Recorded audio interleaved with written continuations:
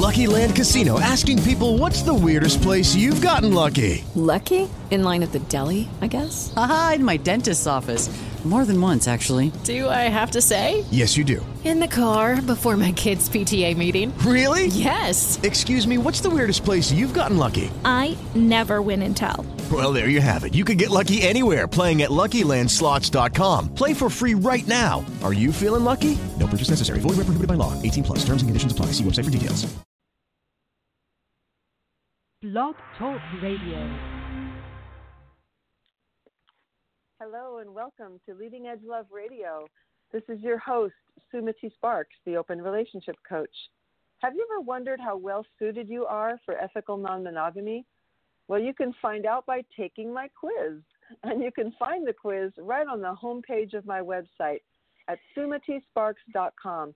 That's S as in Sam, U, M as in Mary, A, T as in Tom, I, Sparks as in sparks are flying.com.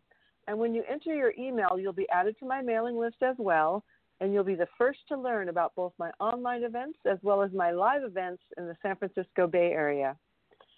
So tonight, I'm thrilled to have as my guest Peter Rengel. Peter is a spiritual counselor based in the San Francisco Bay Area. He's been a facilitator of the Love, Intimacy, and Sexuality workshops for the Human Awareness Institute for 30 years.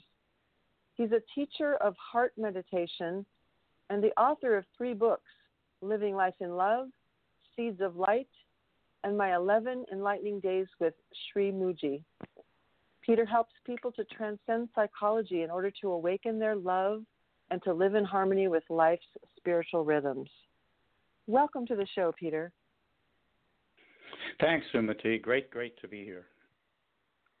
So glad to have you. For me, yeah. Yeah, I was just going to say, we were talking before the show formally began, and you reminded me, and I know this from taking workshops that you've led, that you have a slower pace, and I love that, and you're a spiritual teacher, and so I want us all to experience that slower pace and really fall into that rhythm of being in tune with our hearts and our bodies, and so I'm just going to slow it down a little and kind of match you there. And ask you, you bring spirituality, sexuality, and psychology all together. So can you share with us your story a little bit about how you found your own unique blend of all those disciplines? Sure. Thank you for the question. And I wouldn't say I found it. I'd say I'm in the process of finding it, as all of us are. Mm-hmm. And I guess it all started way back and with Muktananda. I happened to be walking by his ashram one day and knew nothing about him and walked in the door, and that was the beginning of my journey, I guess I'd say.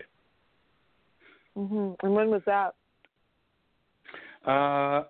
Mid-'70s, something like that. And okay. Actually what happened for me is I was so enthralled with it and kind of got drawn into states of consciousness that within a week I had sold everything and was living in the ashram and had profound experiences there that I had no idea what was happening because I had no concept of spirituality at the time. So it was all kind of an innocent opening on my part. Wow. And in retrospect, can you name what drew you into the ashram that day when you didn't really even know much about it? I would say some innate something in my heart got called, and I had no idea it was there. And it was compelling, very compelling. And then within a week, you'd sold everything and moved into the ashram. Yeah, I actually had what would be called a Satori experience there that lasted for about a week, in which there was no longer ego here. There was just emptiness and the void and the beauty of quietness, and went through a period of just no Peter in here, just the beauty of that emptiness. And the universe kind of kept giving me more and more subtle tests that somehow that entity called Peter was passing, and then at one moment I flunked the test, and the ego came rushing back in, and it was very depressing, let's say. I was no longer enlightened. Wow. Well, I read on your website there was a point there where you were feeling suicidal. Was this before you found Muktananda, that you were feeling almost suicidally depressed?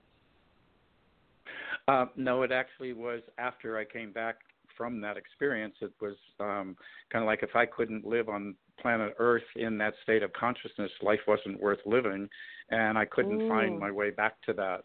So it was like I might as well kill myself if I can't have the ultimate that I've already experienced.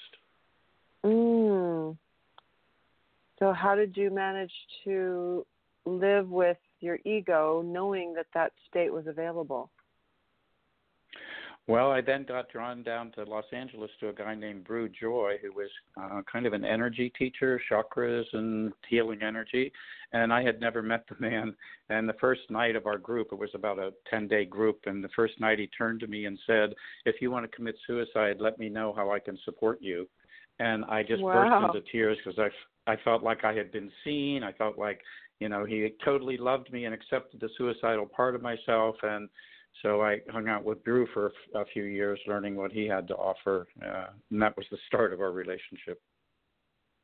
Wow, that says a lot there about how, you know, being seen, just being seen for exactly who we are is really the healing salve, isn't it?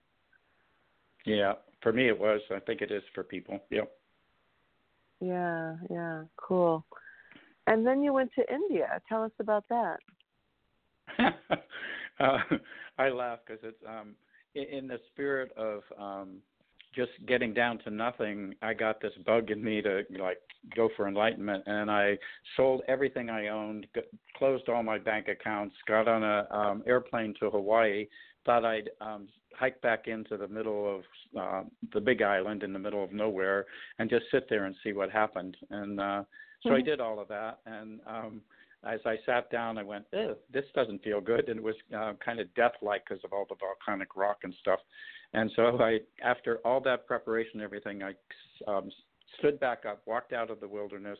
First thing I saw was some Rajneesh people, Osho Rajneesh at the time, walking by, and they were dressed in purple and a mala. And I went, I must have to go there. So with that sign, I just got on the next airplane to India and hung out with Rajneesh over in India for some time then, and then went back a few times and actually ended up living on the ranch in Oregon for 3.5 years. Oh, really? So, yep. Wow, that's kind we of could my... probably do a whole show about that, huh? Well, that's, you know, in terms of polyamory and what we're talking about here, that was actually my first experience of polyamory, although it wasn't called that in those days. What happened was one of the first nights up on the ranch in Oregon, I met up with this woman. We had incredible energy happening between us. We went to her place and were sexual with one another, and I totally fell in love with her and just went, wow, this is incredible. Like I found my soulmate or whatever, you know, was going on in me. And she had a beautiful experience. And as I woke up in the morning and said, well, I guess I'll see you tonight, she said, I have no idea when we'll see each other next. And I kind of got, oh, the message here, you're just in the moment. There's no past and future to anything. And kind of was, that's the game that's being played here. And so I was there for 3.5 years in that dynamic and in that common belief system among people there. And it was incredible. That just left me in the moment again and again and again with myself, and beautiful exchanges and experiences with people, but no past or future to them. And that was really quite an amazing 3.5 years there. Wow. And did you spend time with other spiritual teachers in India besides Osho? Yeah, after Osho died, I spent some time with a man named Papaji in Lucknow in India. A lot of people from Osho's community were headed up there. And so I went there, and I actually didn't find much of a connection there, didn't speak to me particularly. Came back to the Western world again. and it was some years down the line where I ran into a guy named Muji, and that was only about 5 years ago. And I've spent some time in his ashram in Portugal, went there twice, and went to India to see him once, and have had some really, again, some profound experiences, but at some level, spiritual experiences are just spiritual experiences. And so he, how can I say it? Being in his energy field is quite incredible, and he has it that the body-mind is an illusion, which I've had kind of Satori experiences that has me know that's true.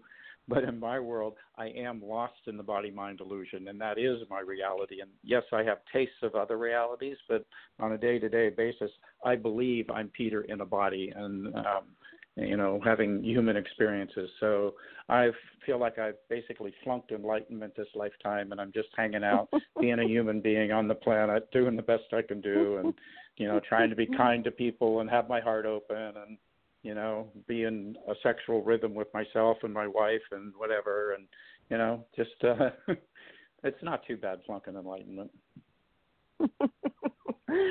Well, it's a different kind of enlightenment because you're, they call it being a householder or, bringing all the principles that you learned while you were, being with these spiritual teachers into relationship and marriage and being a parent. That's the hard part.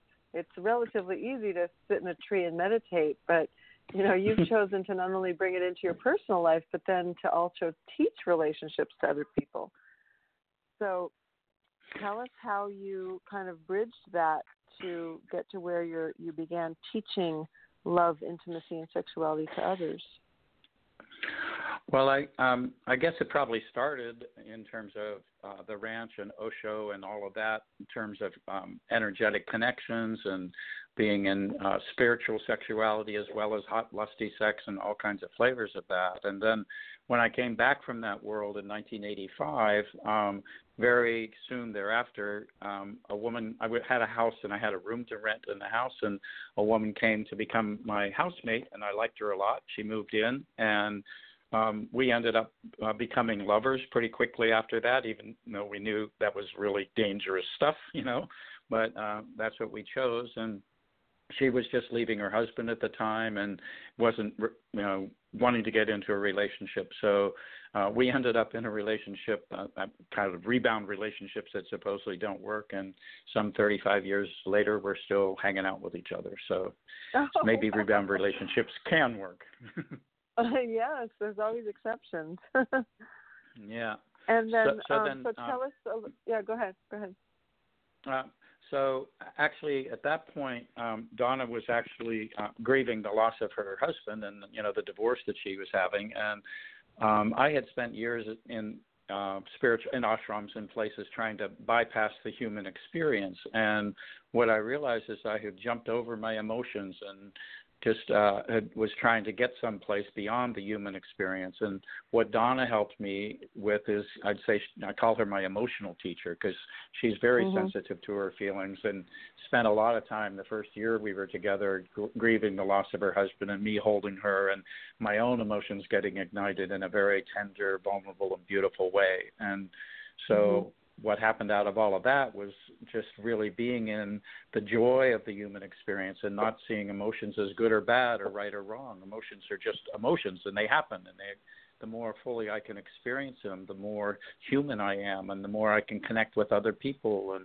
And I've learned that vulnerability is the gateway into incredible experiences, both inside myself and with other people. So that all happened out of going to the Human Awareness Institute. We went to a weekend workshop there in 1988. We met in 85.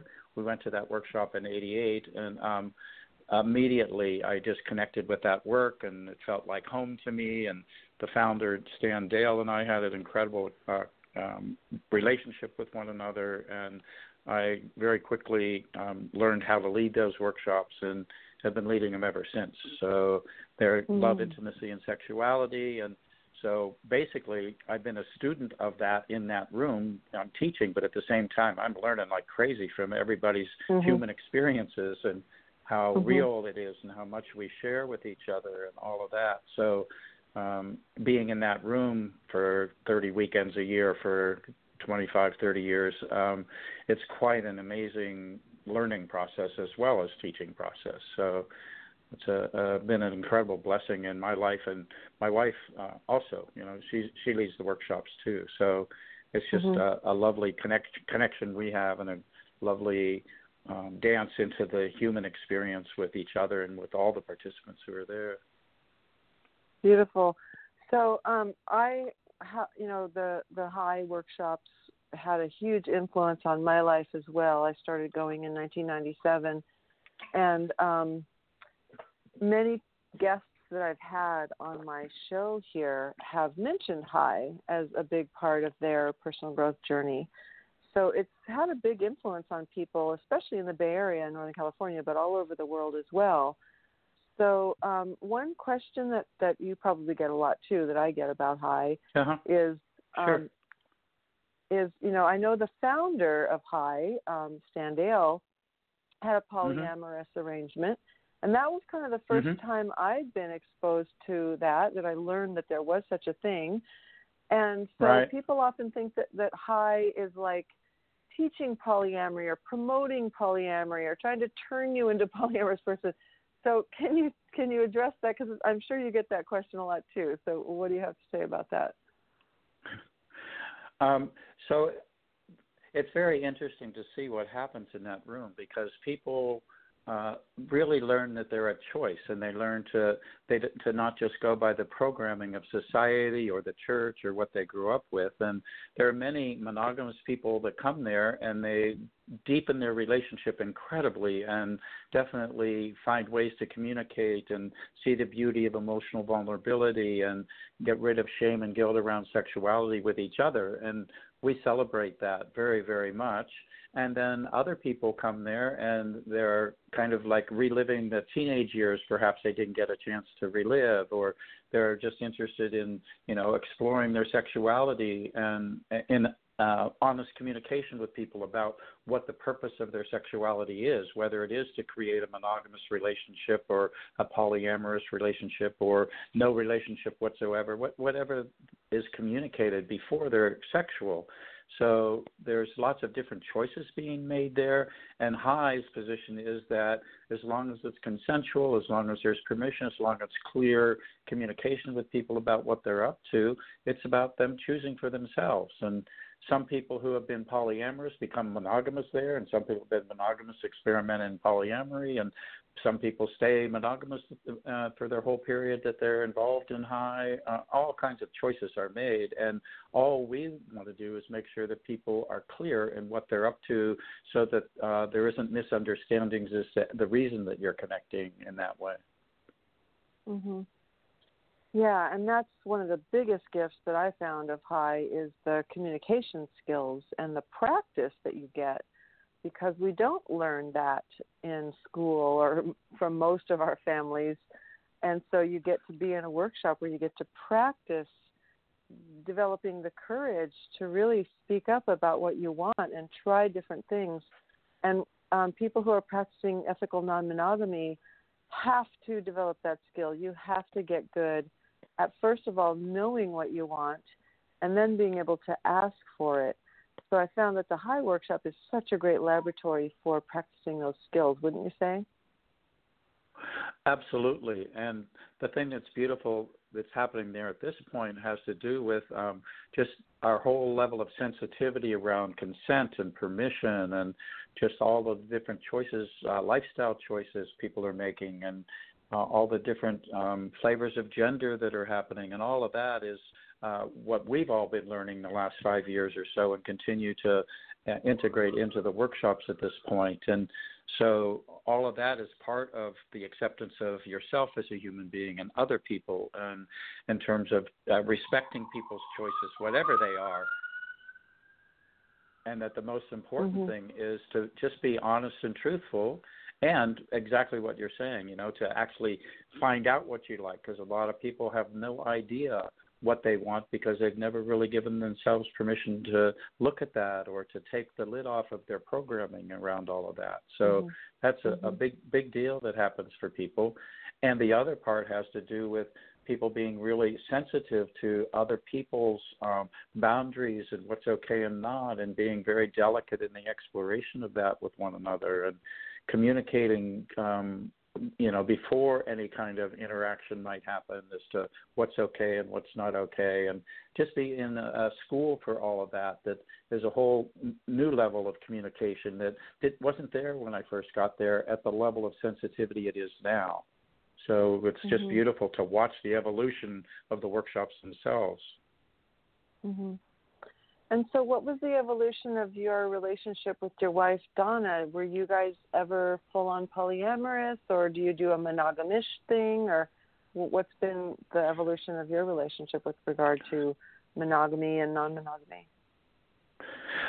When we first met, I had just come off the ranch with Osho, so I wasn't wanting any kind of monogamous relationship, and Donna understood that, and she had been in those days it wasn't called polyamory, but she had been in a relationship with her husband in which they had sexuality with other people under certain circumstances. So we entered into that world together, and as we entered into it, there became a lot of processing that went on for us, and just a lot of emotions that went on that kind of clouded our relationship. And so we tried it for a period of, 3 or 4 years, and then we both decided to stop it just to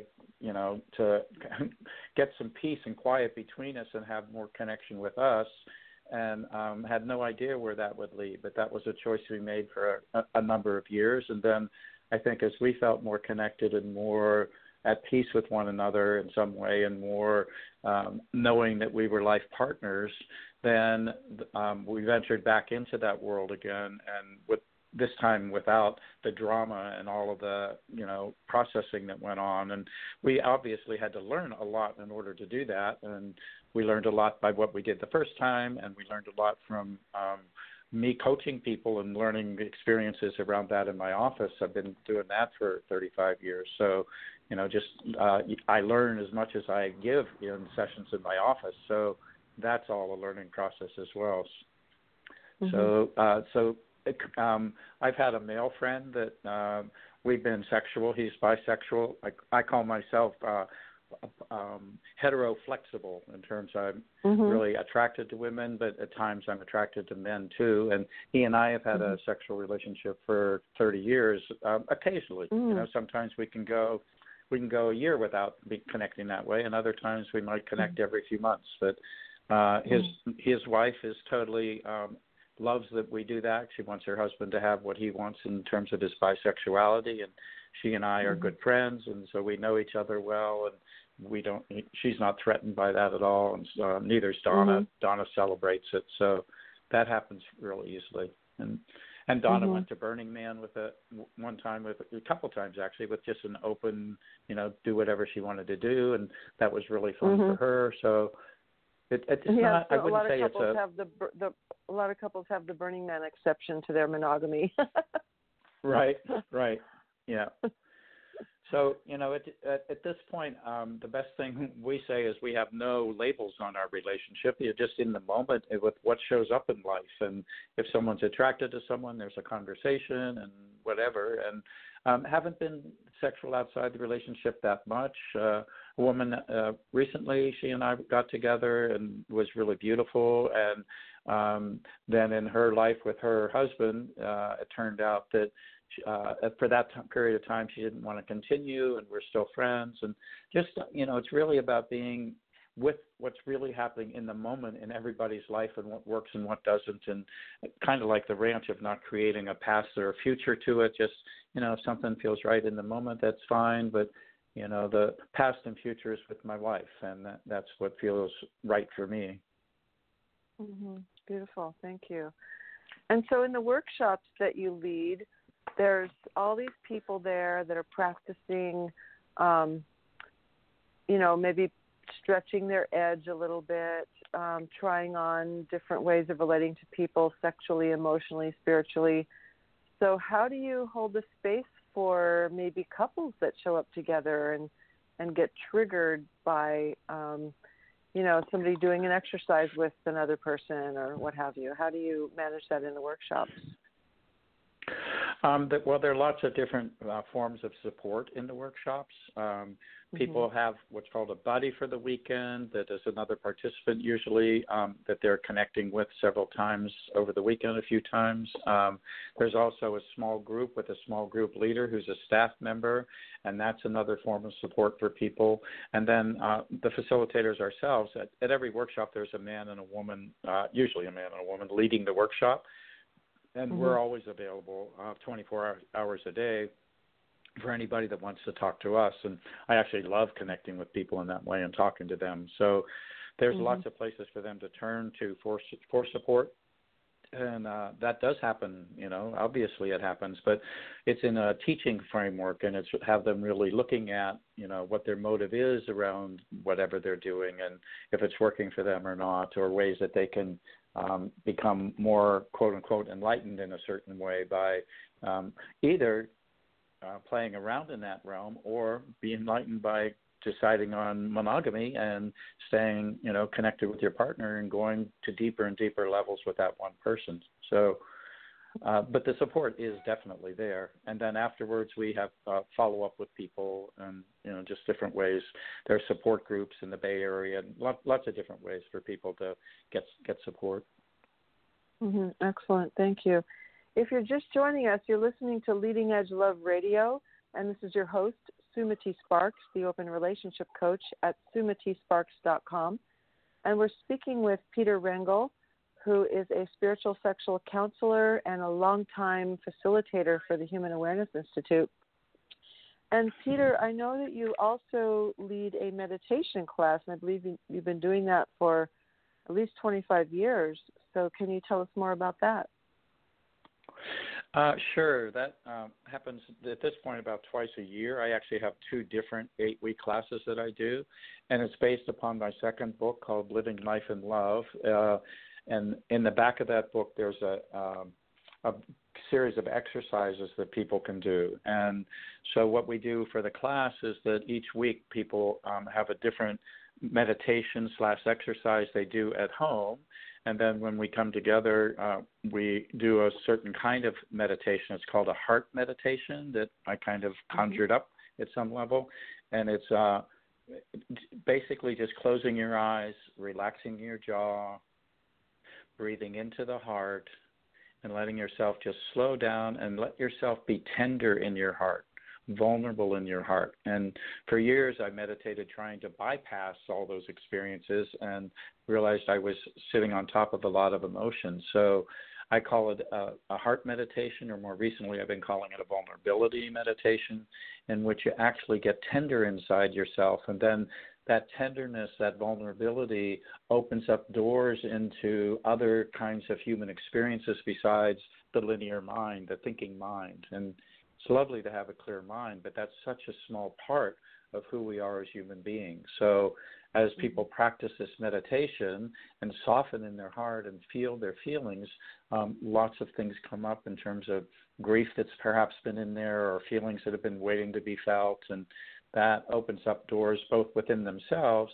and then in the group itself, we'll be sharing in a very tender way around whatever happened in the meditations at home, or sometimes people will talk about experiences they had during the week in kind of a support way. And there's a beauty of just the incredible intimacy that happens among people during that 8-week unfolding, and the safety they have to share deeper and deeper as it unfolds, and incredible bonding goes on in that. And each week the meditation has a different teaching in it and a different kind of attitude to have, different sense that they're unique meditations. They're not just sitting with your eyes closed. So each week there's some different flavor of that and a different teaching that happens. So by the end of, if you do 2 of them, that's 16 different weeks of meditation that are very unique and transforming. So, and then there's a section of the book that you read each week. And the book itself is very much a teaching book. It's an experiential book.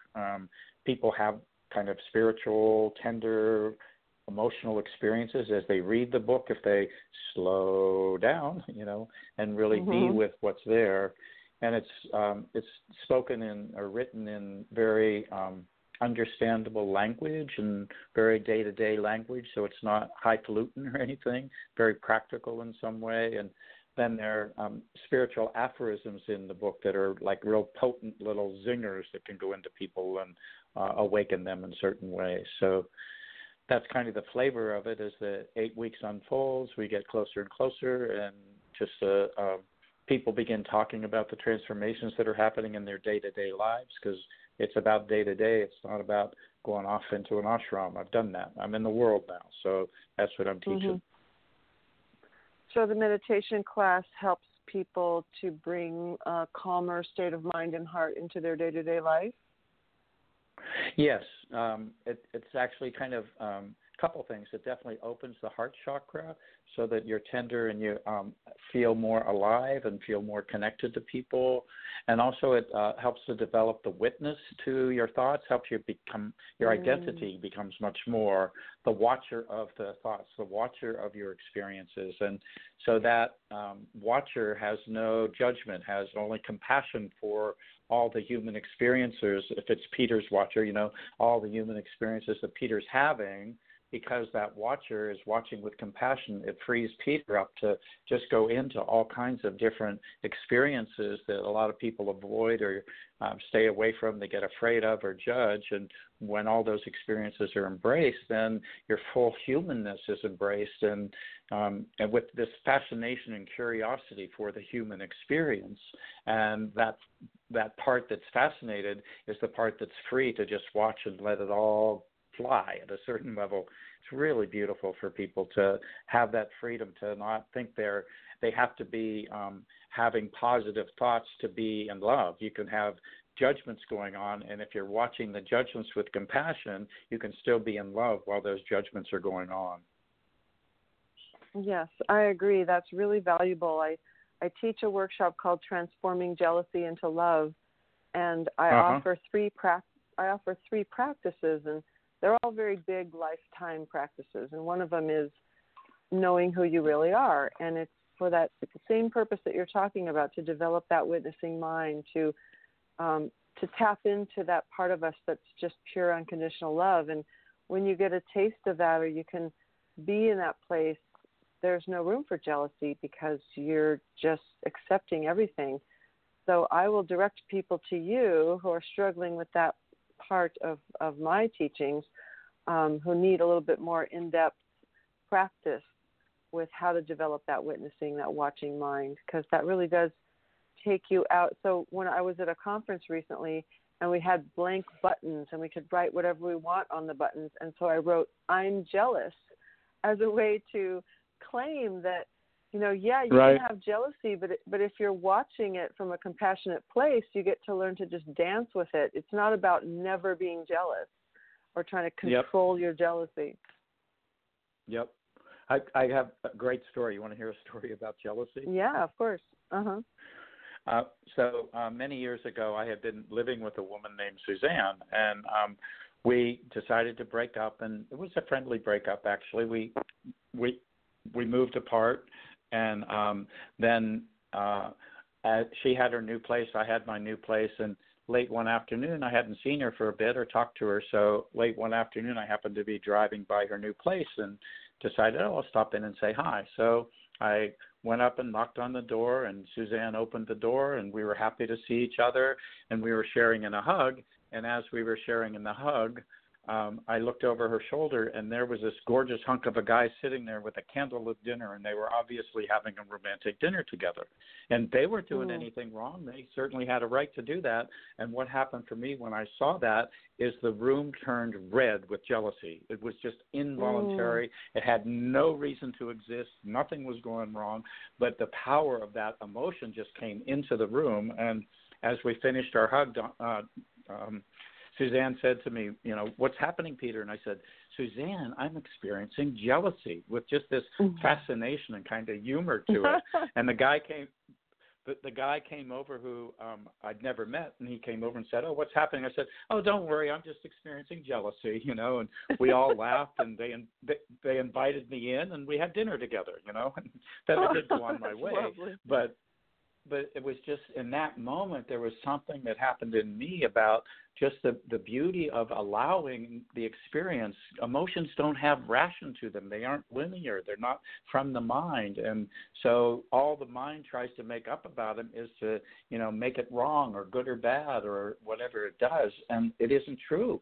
Emotions are just emotions to be experienced and felt. And another piece that kind of goes along with this is my son, who has been one of my greatest teachers as well, particularly around the age of 2-3 years old, when they're still innocent and alive and watching ants crawl along the ground, and all I had to do was tune into him, and I was in the moment, and I was in joy.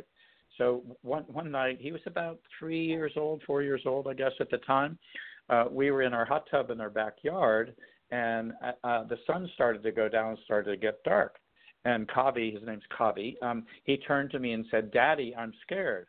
And the daddy in me is trying to figure out, well, can I explain there's no monster in the bushes? What do I do? And I went, oh, well, Kavi, let's just say hello to your fear. So together we went, hello, fear. And a few minutes later he turned to me and said, Daddy, my fear is gone. And I said, okay, well, let's say goodbye to your fear. And so we said goodbye to the fear, and, he just went about his business, and I didn't think anything of it. Well, it so happened the next evening, he and I were in the hot tub together just as the sun was going down and it was getting dark, and he was over in another corner of the hot tub. I wasn't paying any attention to him, and all of a sudden I hear from over in the corner of the hot tub, hello, fear, and just pure innocence, no judgment. He just saw that it came, and a few minutes later, all on his own, he goes, goodbye, fear. And in that moment, just this light bulb went off in me, and I said, if I could only be so innocent and just embrace every experience that comes my way, that there's my teacher. There, his innocence is my teacher. So the joke becomes, well, as I go through life now, it's hello jealousy, goodbye jealousy, hello sexual turn on, goodbye sexual turn on, hello anger, goodbye anger. All of that, just it's so beautiful just to let energy experiences pass through and just celebrate them, One of my favorite sayings, one of my favorite sayings these days is, life is a series of experiences leading nowhere. So we end up just here, just now, and no spiritual ladders to climb and no more goals of enlightenment or, I let go of material ladders and, all status ladders a long time ago, but I've still had my spiritual ladders to climb. And when you let go of those, it's very scary because all we are is here and now, hanging out. Spiritual hanging out. I love that. That's so great. Thank you, Peter. What a beautiful teacher you are. So I want to ask you for like one or two examples, because you talked about that when you do your courses, there's 16 different kinds of meditations. So right. I'm wondering, are these things you created, or did you draw from all your various teachers? And then maybe you can give us a sampling of one or two of the kinds of meditations you're talking about. Sure. So this is a fun one. Just the first week of the second class I teach, their task, their exercise, their meditation at home is to, for 10 minutes a day, to do what's called a complaining meditation, which is just to let all the complaints, they look in their eyes in the mirror and they start complaining and just complaining and complaining. We call it conscious complaining. And so they get to let it loose and let it rip. And then after they finish that, they take a breath and slow down and come back into their body if they're out in the complaining vibration. And then they do 10 minutes of appreciations in the mirror. And then they get to see that they're kind of polar opposites from one perspective. And so then they get to move into the energy and the vibration of appreciation and just notice the difference between the two. And, if you're in the complaining vibration, the subject matter doesn't really matter. That you just can complain about this and that and that and that, because that's the vibration you're in. And when you're in the appreciation vibration, what you're appreciating really at some level doesn't matter. You're in the appreciation vibration, so you keep on bringing forward appreciations. And that way you get to see how much the vibration you're living in the moment really determines the thoughts, it determines what you think, and, what your human experience is. So that's one week's Totally. worth. The fun one, there's well, let's see, there are so many of them. There's a toothpick meditation in which you have a box of 250 toothpicks. You dump them out on the ground, and you slowly and be with each toothpick as you pick it up and put it back in the box. And you do that for 20 minutes a day, and you just get to be with each toothpick and slow down and be in the presence of it. And a lot of how can I say it? A lot of the absurdity of life comes through in that, because what's more absurd than putting 250 toothpicks one at a time in a box? So a lot of times humor comes up in that one, and lots of different things happen out of that one. Another Very one. interesting. Here's another of my favorite ones. This is for people that drive their cars, okay? To drive in the right-hand lane of the freeway for 20 minutes a day if you're going someplace, and just stay in the right-hand lane no matter what. And people learn tremendous amounts about the illusion of time. And some sports car will go rushing by them, and they're envious of that fast car, and then they'll get to a bridge toll, and the sports car is 2 cars ahead of them, and just what it is to mess around with, the pace we go, and to slow things down. And as you're in the right-hand lane, you look at the trees, and you actually look for kids in other cars, because adults are lost in thoughts. But kids you can sometimes make contact with, because they're much closer to the moment and available to wave to you and stuff like that. So, that's a good one. Boy, I need that one.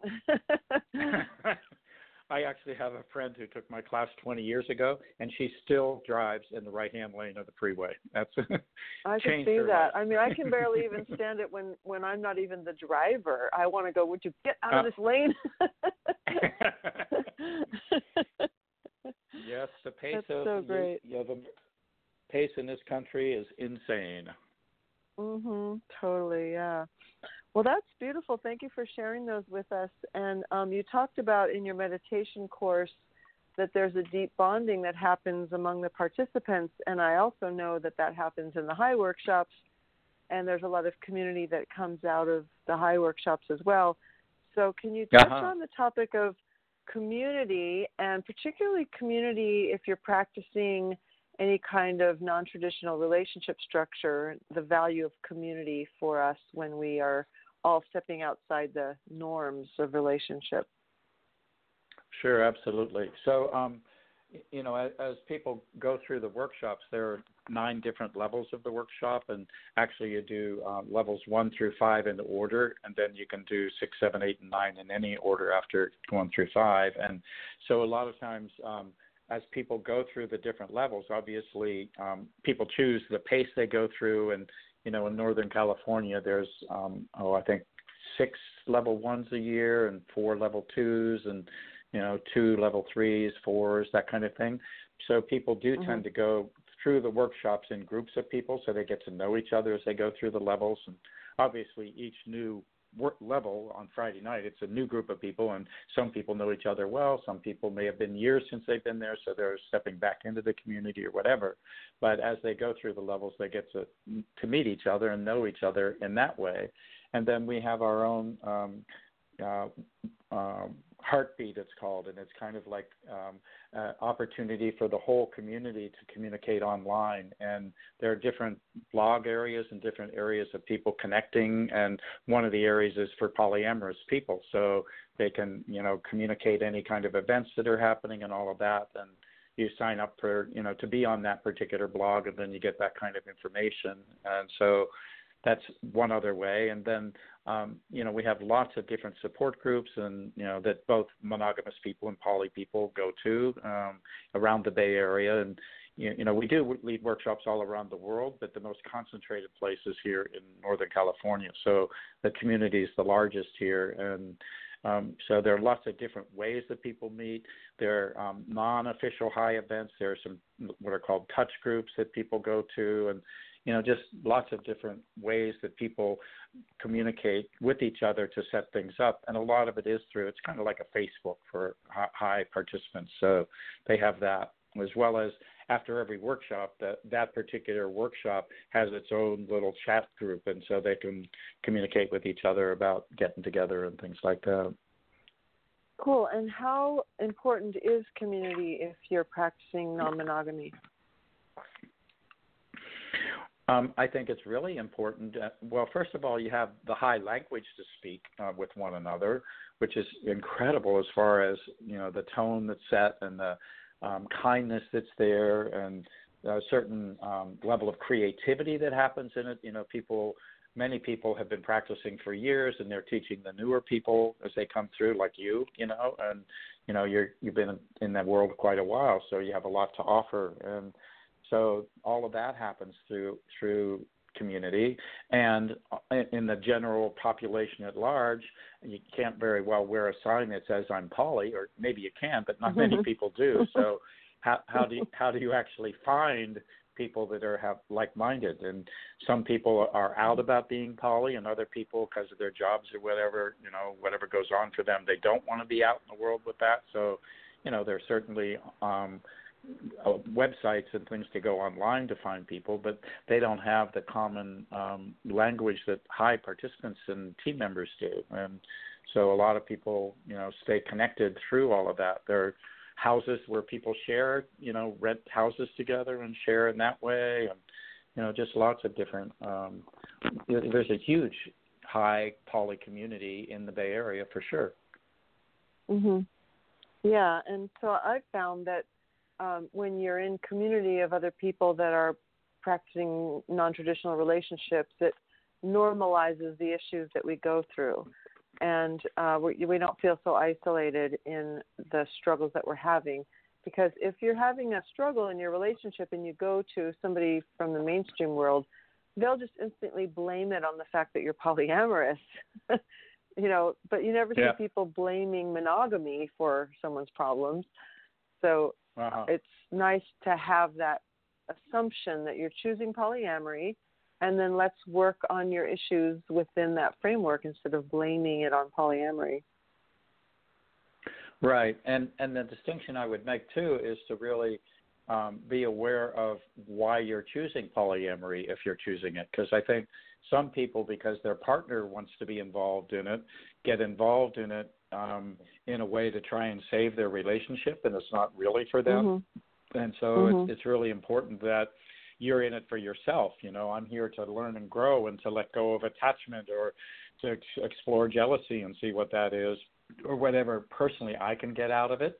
That's why I'm there, not because, my wife wants it and I'd better follow along, and then I'm in it for the wrong reasons. So, but people that are in it from the perspective of their own growth, it's incredible what can happen for them in terms of having the tools to communicate and having the value of emotional vulnerability and realness, and, making sure that everyone's in integrity that's involved, and, that it's nothing is not being communicated to partners, that is all in agreement, and all of that goes on, and it's all taught in the workshops, and it's part of the community. Right. And some people choose polyamory maybe sometimes for a temporary period of time to challenge themselves to overcome jealousy or let go of attachment. And I found that other people like myself, it's an orientation like being gay, where I couldn't thrive long-term in a monogamous relationship. So for some of us, it's like when we find out there is such a thing as ethical non-monogamy, it's like a huge sigh of relief that, there's that. I don't have to cheat anymore. Yeah, for sure. In terms of that's home. It's many people believe that is the natural state of human beings, and that monogamy is an artificial thing, and that's their belief, and that they're fine to have it. But mostly what you're saying is the beauty of the relief of, like-minded people, and I, don't have to fight society, the church, or my parents, or whatever people have to fight in terms of, at last, here's my crowd, here's my crew, here's my family. It's beautiful when people find that for themselves. Yeah. Right. So the main reason why I remembered you, that you had been in my life many years ago, and that I wanted to have you on the show, is because you have a workshop coming up called Navigating Polyamory. And so I'm glad that we're focusing on polyamory now. What else do you want to let people know who might be first venturing into the polyamory world? Well, this day is for everybody that's involved in polyamory, whether you're currently in a relationship or there are some triads coming and, different configurations of people. There are people that are currently couples and kind of wondering about this world and just exploring into it.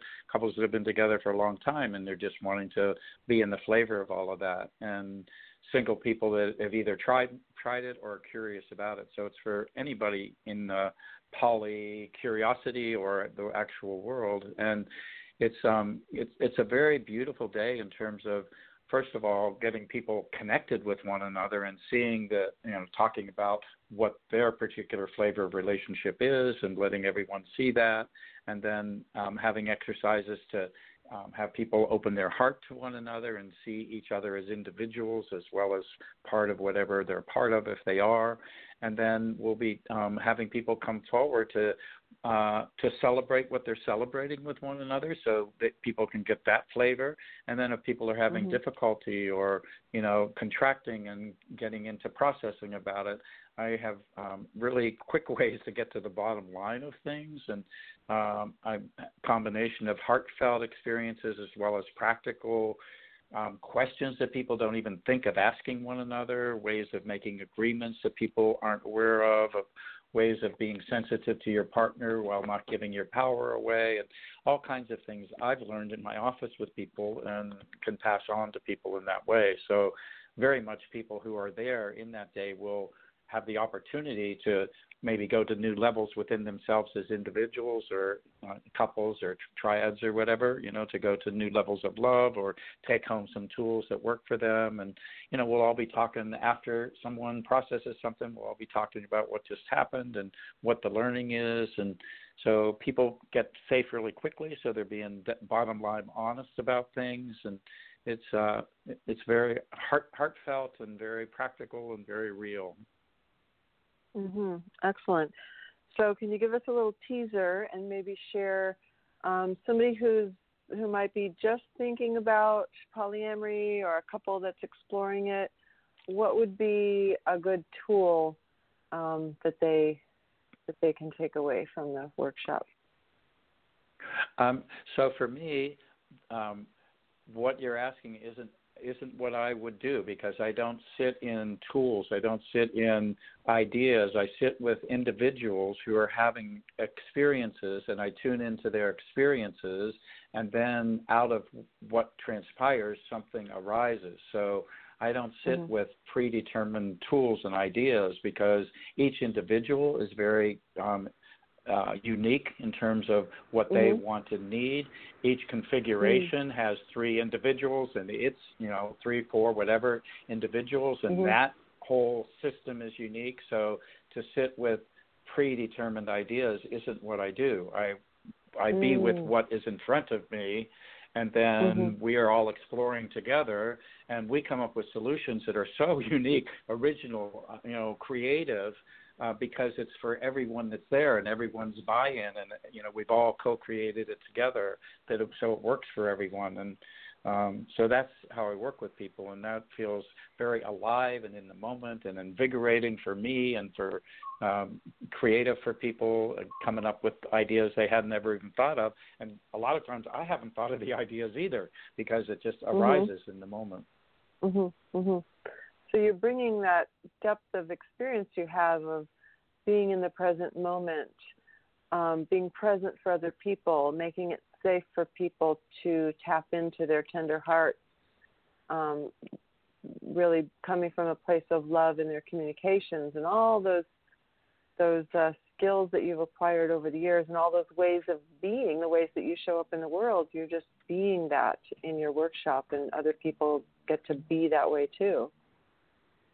Absolutely, you hit it perfectly. And the other piece has to do with just as you're talking, as you're processing, as you're talking about whatever, quote unquote, the issue is, the attitude with which you're talking is much more important than trying to find some solution. So if you're feeling any kind of separation or animosity or leftover anger or something, that isn't the time to process stuff. You have to have this feeling of, oh, there's my friend who I'm processing with. There's my buddy over there. There's, I feel on the same side with them versus we're in polarity and opposition and in some kind of power struggle. So if anyone who's involved in that processing has the feeling like they don't feel like they're on the same side with someone, that's what they speak, and the processing stops until everyone can find their love for one another again. And then you continue with the processing with a whole different attitude, and out of that new attitude, all kinds of solutions show up that can't show up when you're in a power struggle. So it's really important to look at, the attitude with which you're processing is every bit or maybe even more important than trying to find a solution, because then the creativity comes forward in the partnership and, oh, I see your point of view, and all kinds of things happen that's very different than when you're trying to dig your feet in and get your way or whatever. God, you just triggered a very old memory from me. I think that you and Donna led the couples workshop that I first attended in 1997. I did high level 1, and then I did the level 1 couples, and I believe you guys were the facilitators.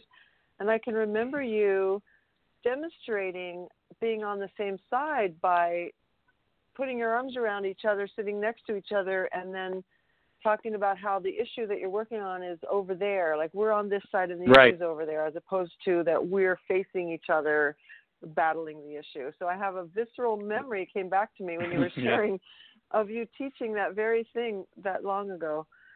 So that was really powerful. It stayed with me. Yeah. Yep.